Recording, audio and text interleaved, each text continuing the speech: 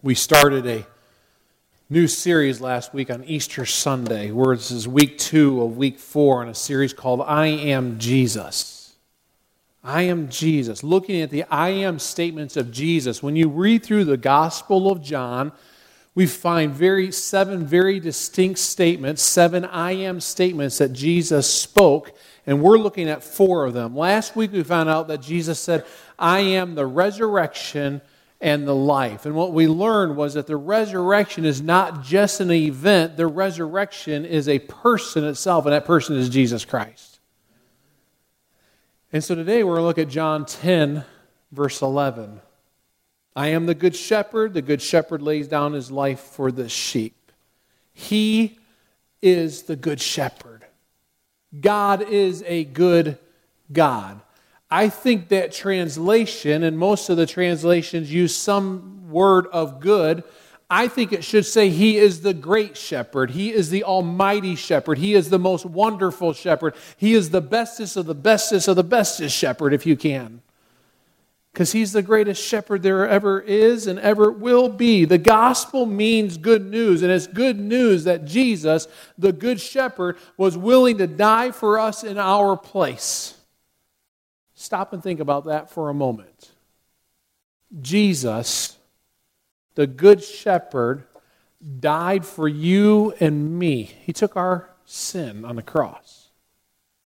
To understand and to fully grasp that, He said, I am the good shepherd. Now, the interesting thing is when you read that text and you hear, I am the good shepherd, that means or implies that there are some who are not good.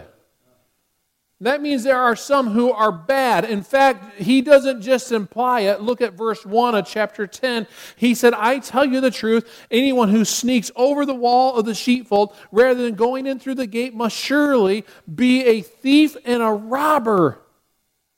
Who's Jesus talking about in this text? He's talking about an enemy. And many times we don't want to speak the name of the enemy, but we must speak the name, and not only speak the name, we must be aware that there is an enemy out there trying to sneak into our lives, and his name is Satan. He is the prince of darkness, and that's who Jesus is talking about, and he hates God and he hates God's people. And he wants to destroy you and he wants to destroy me. His mission is to steal and kill and destroy everything that matters to the heart of God. I believe we have to admit that. Do you believe that's true? Do you believe that there's someone who is actually trying to destroy us and trying to destroy this world, and we are in a battle against that every single day? Do you believe that? I mean, I look around and I see people are sick all around us. Why are hospitals filled? That's part of Satan's work.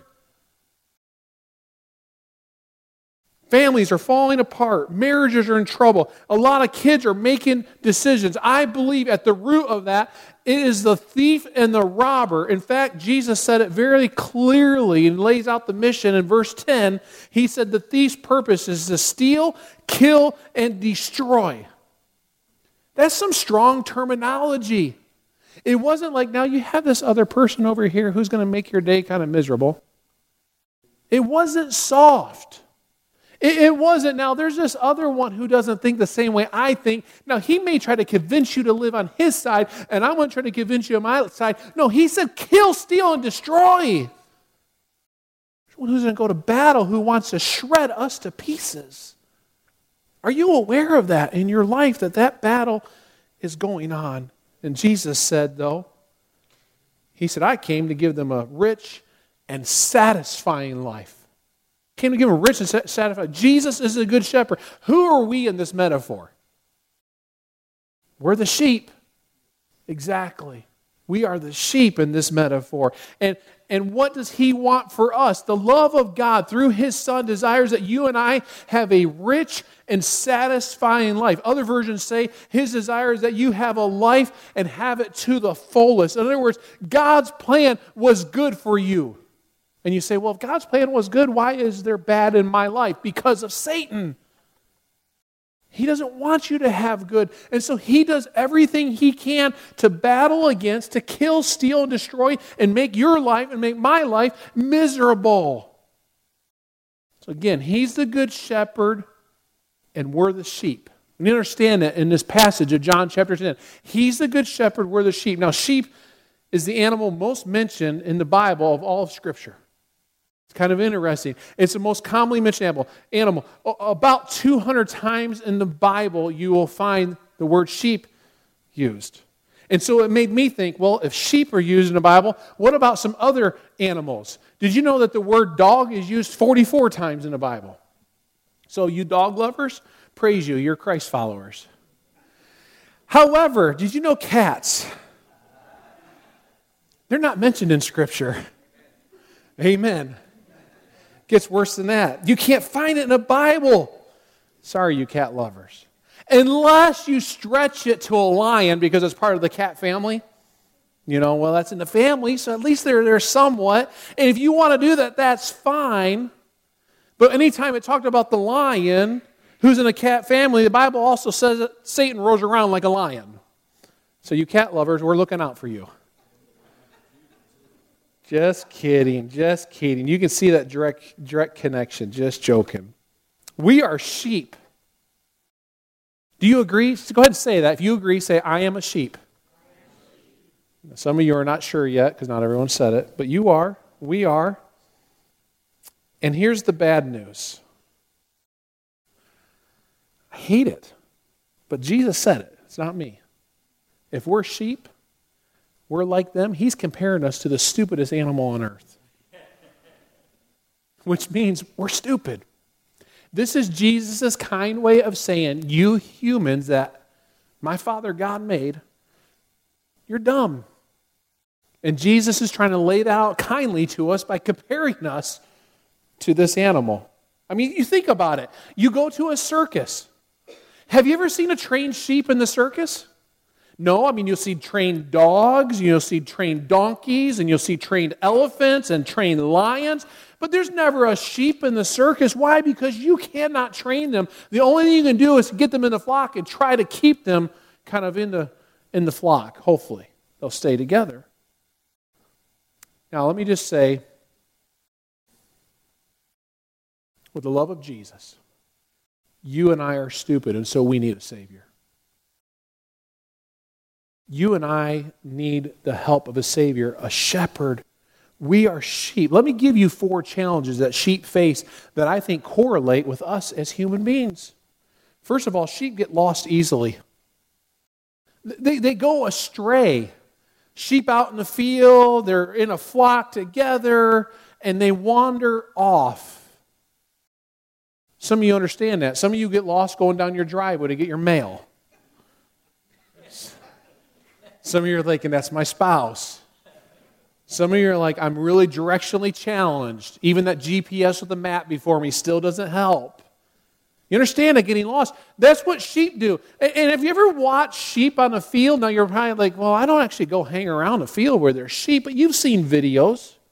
You've seen pictures. We know enough. Hopefully you've been to maybe a farm or something. See, do sheep walk around looking up?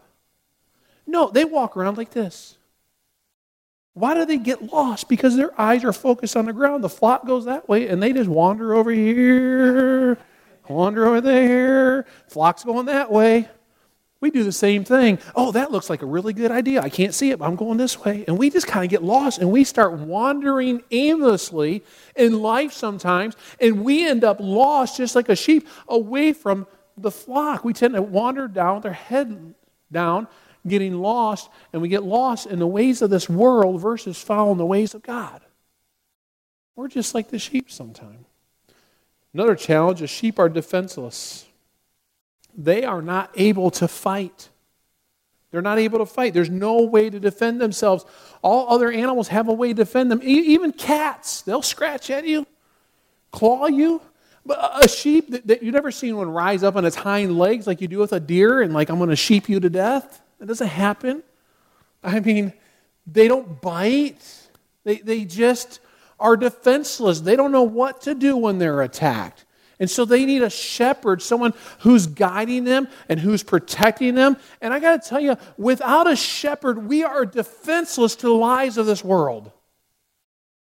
The shepherd tried to always keep the sheep into the flock, into the fold, so that they wouldn't wander off, because he knew as long as they stay inside the fold, as long as they stay with the body, so to speak, they stay with the rest of the sheep, they're protected because there's so many of them. But as soon as one starts to wander off and say, I'm going to go off and do it by myself, that shepherd would go, hey, get back over here. I don't want a wolf to get you. We do the same thing. We wander off and go, well, I got life figured out. I'll go do it all by myself. Oh, I'm really smart. Yeah, my parents have raised me, but now I'm 18 years old. I got to figure it out. I'm going to do it all by myself. Yeah, I heard someone kind of chuckle. We've all been down that road before. But what happens is when we do that, usually we'll pull ourselves away from the body or pull ourselves away from the church, and we'll say, I've got it all figured out, and I'll go live my life however I want to do it. And you're putting yourself away from the body that we need, and you're putting yourself out there in a defenseless position where Satan can come steal, kill, and destroy. And let me tell you some conversations I've had in the past, and it seems like I'm having more often. Someone comes to my office and sits down and says, let's talk. And the conversation goes something along these lines. I am 30, 35, 40, 50, 55, 60. Brian, I've been trying to live life by myself. And I've been trying to do it my way. And what I'm realizing is it doesn't work. And then we spend some time trying to say, okay, here's how you get into the flock of Jesus' care so he can be your shepherd. We're defenseless in this world with the power of Satan will kill, steal, and destroy. Number 3, the sheep have a challenge that they're stubborn. They're very hard to move when you want them to move. Look at the person next to you and say, you are stubborn. Now, some of you are not doing it, so you're super stubborn. Us as sheep are stubborn. God says, this is the way to live your life. This is what I want you to do. And we say, yeah, but we're stubborn. And I got to admit, I'm stubborn. How many of you are in my club? Raise your hand. Okay, there's several of you are honest. Some of you are still too stubborn to be honest. But we are stubborn. My wife kind of said that to me yesterday. So you all understand that the weather right now is kind of up and down, right? And they're calling for cold weather. Well, I tend to go to the app, WKYT weather app, and look at that. And I'm still trying to figure this one out. Why does WKYT weather app tell me one thing and the WKYT news tell me another thing? I haven't got that one compiled, but I looked at the WKYT app and I went, okay, I know it's supposed to get a little cold, but I don't see that being like freezing cold. So I had planted some flowers. It wasn't much. It's only $10 worth. But I planted them and they look beautiful. And my wife says, why did you do that? We're going to have a hard freeze. I said, well, I looked at the app. She said, I told you the app's never consistent and it's going to freeze and the flowers are probably going to die. She said, you're stubborn. I said, well, yeah, there's probably some truth in that. Now I'm praying over my flowers. God, please keep them alive. Hoping that they don't die. I tried that. It's too windy yesterday. Sheep are so stubborn that when they're like out in the field or they're amongst the rocks or amongst the cliff, you know what happens? They will come to a wedge in a rock path. They will come to a wedge and they'll kind of start getting stuck. And you would think the smart thing to do would be, okay, beep, beep, beep, back it up, and let's go around that rock. You know what they do? They push harder. Well, I can move these rocks. They push, and they get stuck. There are stories of the sheep sometimes getting so stuck from pushing so hard that when the shepherd finally finds them, he can't get them out. And you know what he has to do? Abandon it and leave it. What happens to a sheep that is stuck in the rocks? It's not getting food or water and out there. It's going to what? Die. You all are smart. It's going to die because that sheep went, well, this seems like the right path and the right way. Let me push. Oh, I'm stuck. We're guilty of that sometimes, aren't we? Oh, God, I know that this is the right girl for me. I know she's perfect and wonderful. And your mom and dads are going, no, she's not perfect and wonderful. Don't go down that path. No, it's wonderful. And then you do, and you go, oh, I'm stuck. Or this boy is the perfect boy for me. And your mom and dad are going, don't go to that boy. That boy's trouble. No, he's great. No, he's trouble. No, he's great. Oh, he's trouble. No. And you're stuck. And sometimes it leads down to relationships and marriage challenges, finances. Oh, I know. If I just spend a little money here, a little money there, just do a little bit of that, what happens? Oh, I got it under control. And all of a sudden, I'm ignoring all the rules and all the people tell me you're spending your money foolishly. No, I'm fine. All of a sudden, I'm bankrupt. Because we push right on through and we keep on pushing because we're just like sheep. We're stubborn. We need a shepherd. Number 4, challenges, they're filthy. Now, I know you've seen them in pictures, in books, where they're all white and they're pretty. You see that on the internet, they're all white and pretty. Those are only the sheep that have been bleached to make you look like they're pretty. They're not beautiful animals. They stink. Last week we talked about Lazarus, and I said Lazarus came out of the grave, and they said, he what? He stinketh. Sheep are kind of like Lazarus. They stinketh. They're dirty, nasty animals. Nobody washes them. No one cleans them. Their fur is just sticky and yucky and rough and coarse, and they're out in the fields, and so they collect all that dirt. They're nasty, dirty, filthy animals. And the only time they ever really are clean is when they get sheared. The only way we're clean is when Jesus shears us by the blood of the Lamb. We are filthy. We are sin-filled. We are broken, and we need a Savior, and His name is Jesus, and He's the only one that cleans us up. So with those thoughts about this shepherd relationship, us being sheep, let me tell you what the Good Shepherd wants to do in your life, if you will allow Him. First of all, He wants to guide. David said these words. He said, He guides me along the right path for His name's sake. What Dave was referring to is that as I seek the Lord, as I go after Him, as I pursue the Lord, then what He does is He guides me in my decisions I'm supposed to make. He guides me how to live life. So if I want to be a good husband or a good wife or know how to manage money, or do I do this or do I do that, then I seek the Lord, and the Lord will guide me in that. In John 10, it says the gatekeeper opens the gate for the shepherd, and the sheep recognize his voice and come to him. He calls his own sheep by name and leads them out. Let me stop there for a moment. He calls them by name. Do you know how important it is to speak people's names? Do you know how important it is to try to learn people's names and care? Because when people hear their names spoken, it tells them you care. In preparation for this message, reading one of the stories from one of the ministers, and he said he recalled a time that when someone came into their church and he hadn't seen this young lady in a long time, he couldn't recall her name. He thought, Spirit, help me. And all of a sudden it was like an arrow from the Holy Spirit going to their head. All of a sudden Sarah came to his name, remembered her name. He said, Hi, Sarah, how you doing? Good to see you. Glad to have you here. Chatted with her for a few minutes. After church, they engaged in more conversation. She told the preacher, she said, I got to tell you something. I was really committing ending life. I was ready to bring it to a close. But I told God I'd give Him one more chance, and I would go to this church and see what's going on. And she said, the fact that you know my name tells me Jesus still knows my name. And He cares.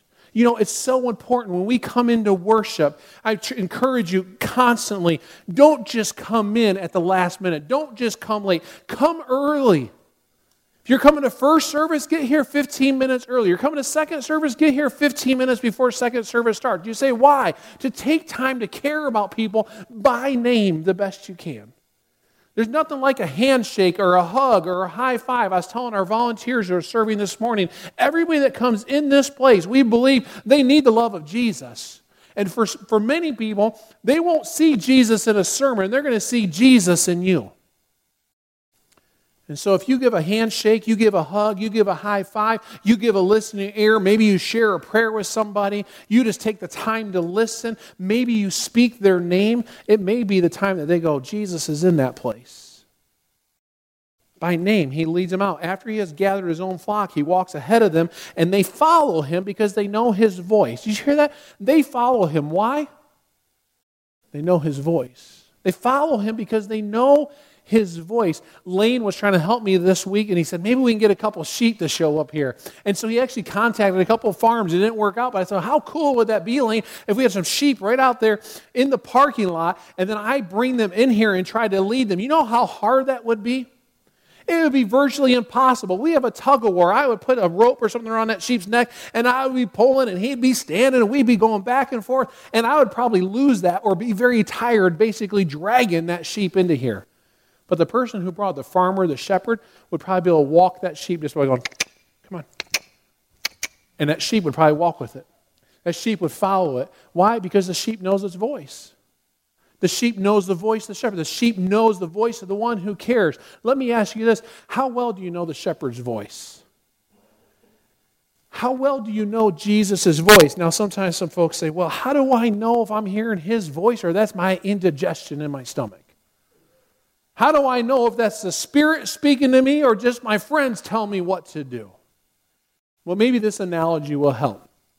If you walked into a room with guys, 50 guys sitting in a room, what would they probably be doing? Watching a ball game, not talking.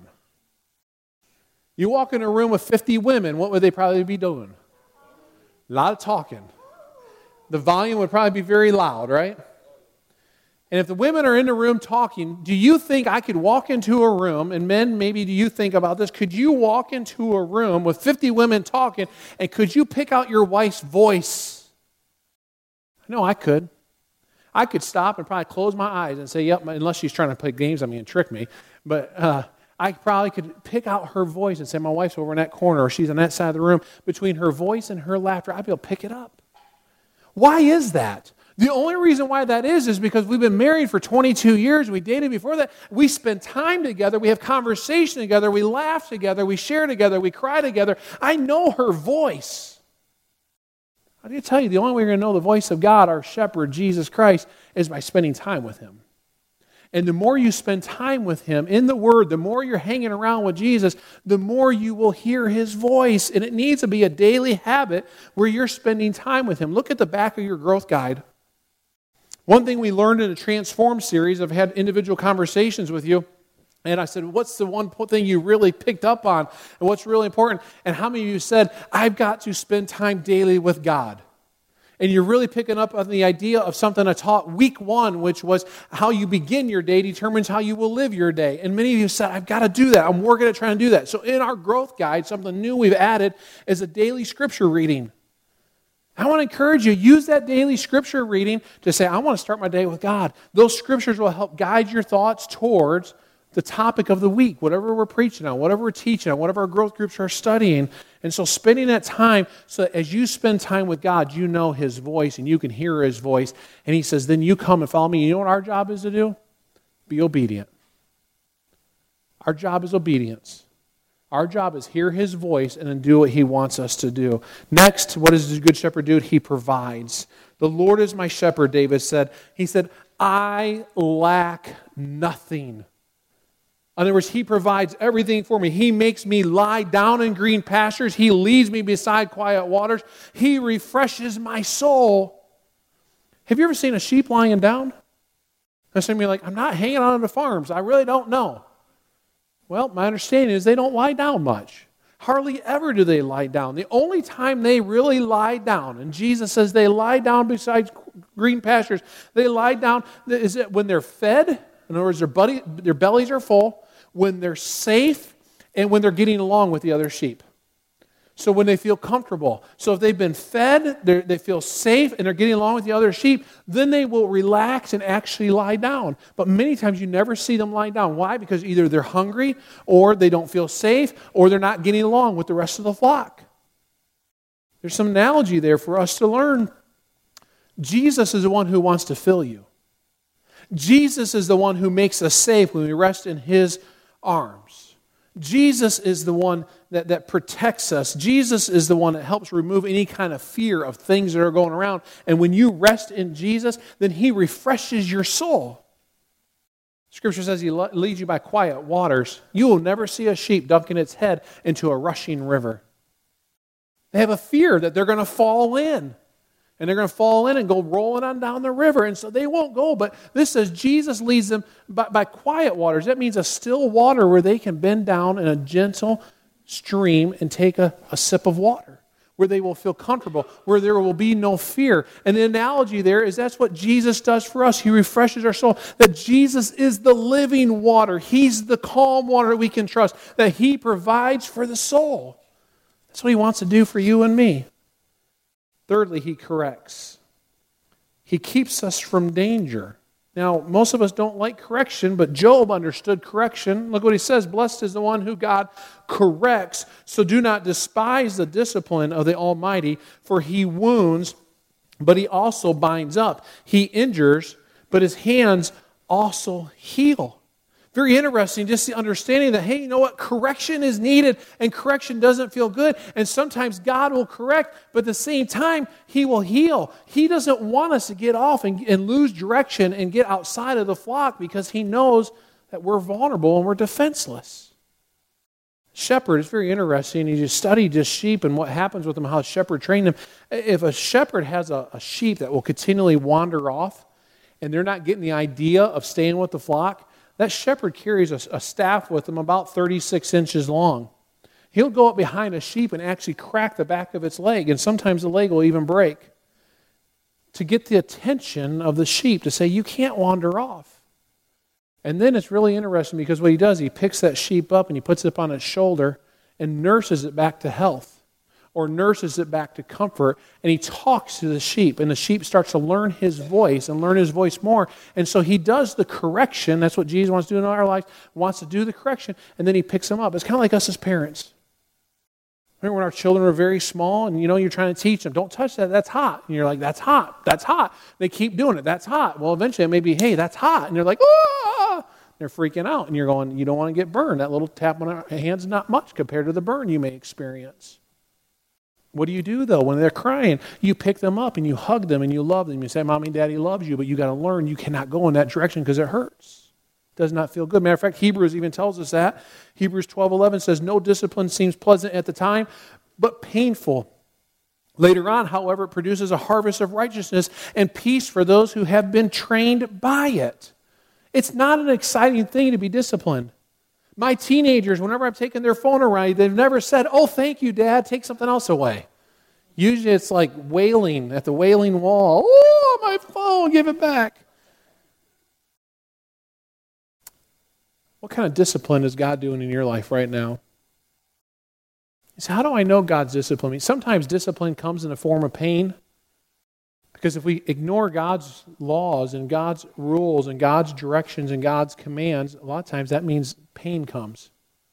Sometimes correction can come in the form of a friend who says, we need to sit down and talk. And the friend loves you so much that they're willing to say, what you're doing right now does not align with what God wants for your life. What you're doing right now is sin. What you're doing right now is outside of the will of God. And you go, oh my goodness, I hate that. You're so mean to me. You're a horrible friend. Why'd you say it? No, a friend who really loves you will take the time to tell you that. It's not exactly fun. Sometimes correction can come in the form of a sermon that kind of smacks you between the eyes and you're like, oh my goodness, I didn't like that one, or your toes were up. Sometimes it can be in a small group study. Someone says something, you're like, okay, I had to hear that one. God uses different forms of correction. Is He trying to do any correction in your life today? It may not be fun at the time, but that's how we get to the place of righteousness and a place of peace. Lastly, He protects. Scripture says in Psalm 23, David said, even though I walk through the darkest valley, I will fear no evil. For you are with me. Your rod and your staff, they comfort me.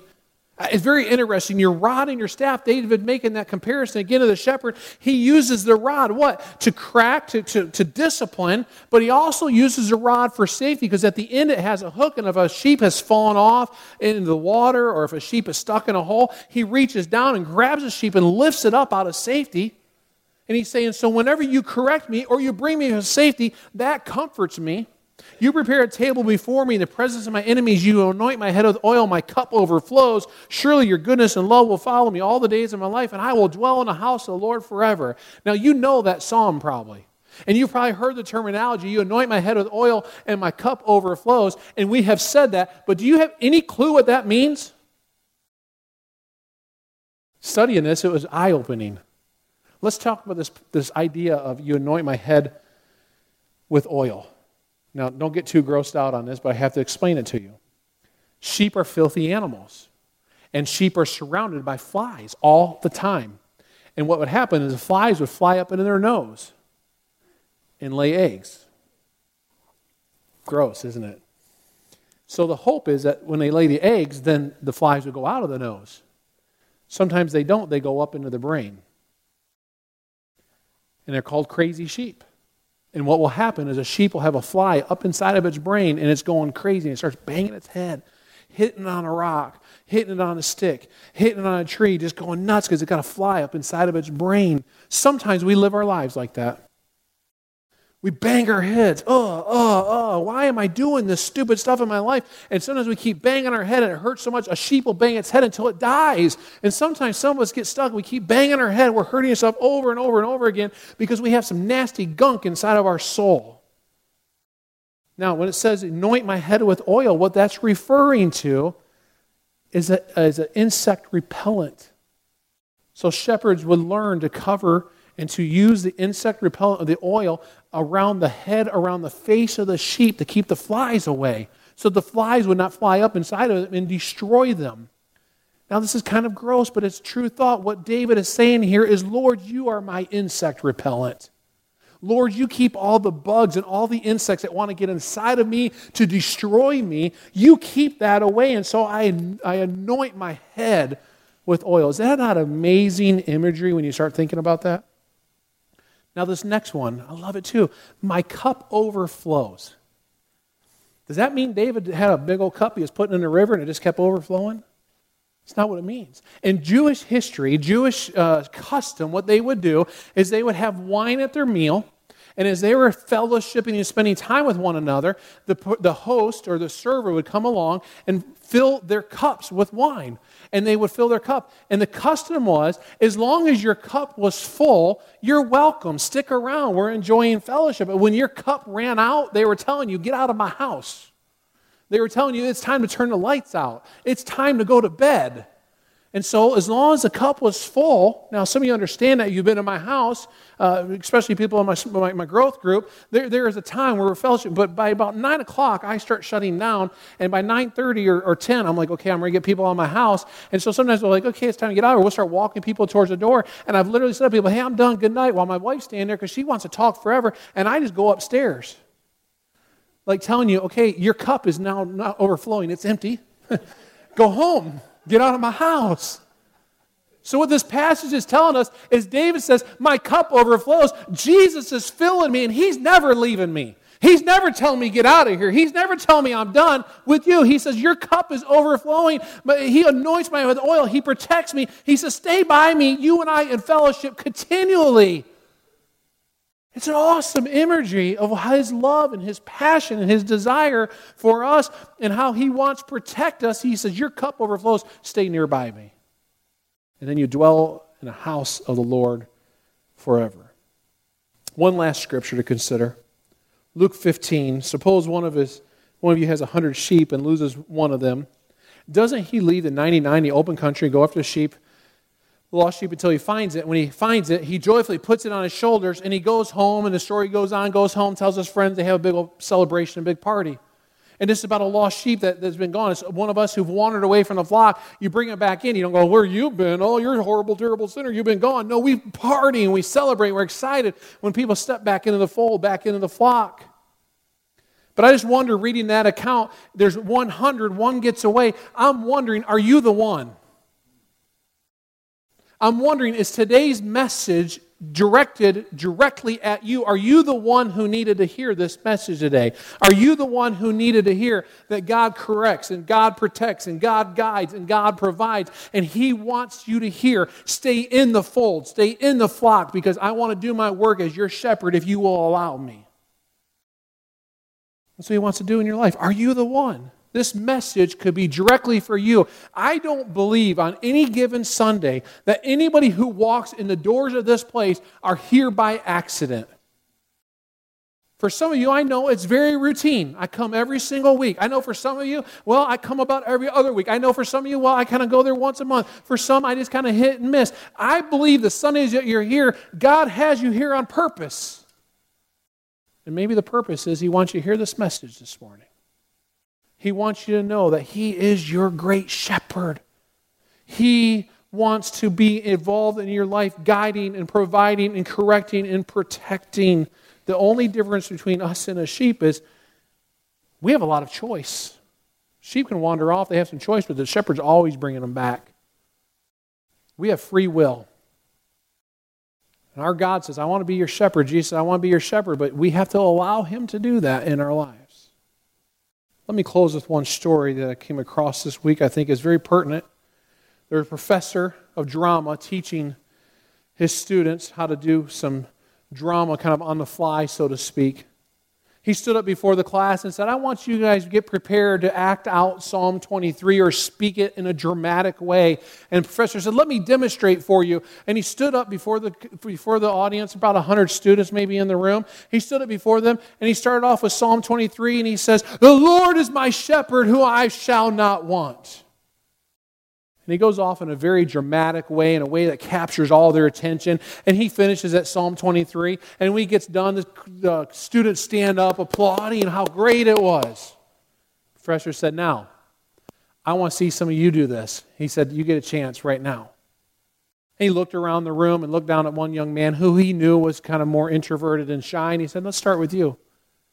Young boy comes up and kind of looks down and very calmly just says, the Lord is my shepherd.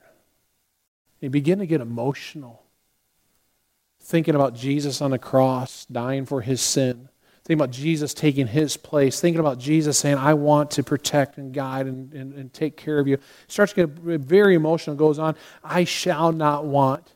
And he took his time very humbly but very emotionally, shares Psalm 23. He finishes, and there's not a dry eye in the room, and it's silent, though. No one's standing, no one applauding, more everyone's kind of all just with their mouths hanging open like, wow, what did we just experience? Professor stands back up and says, I know the psalm. He knows the shepherd. Do you know him today? Do you know him as your shepherd this morning?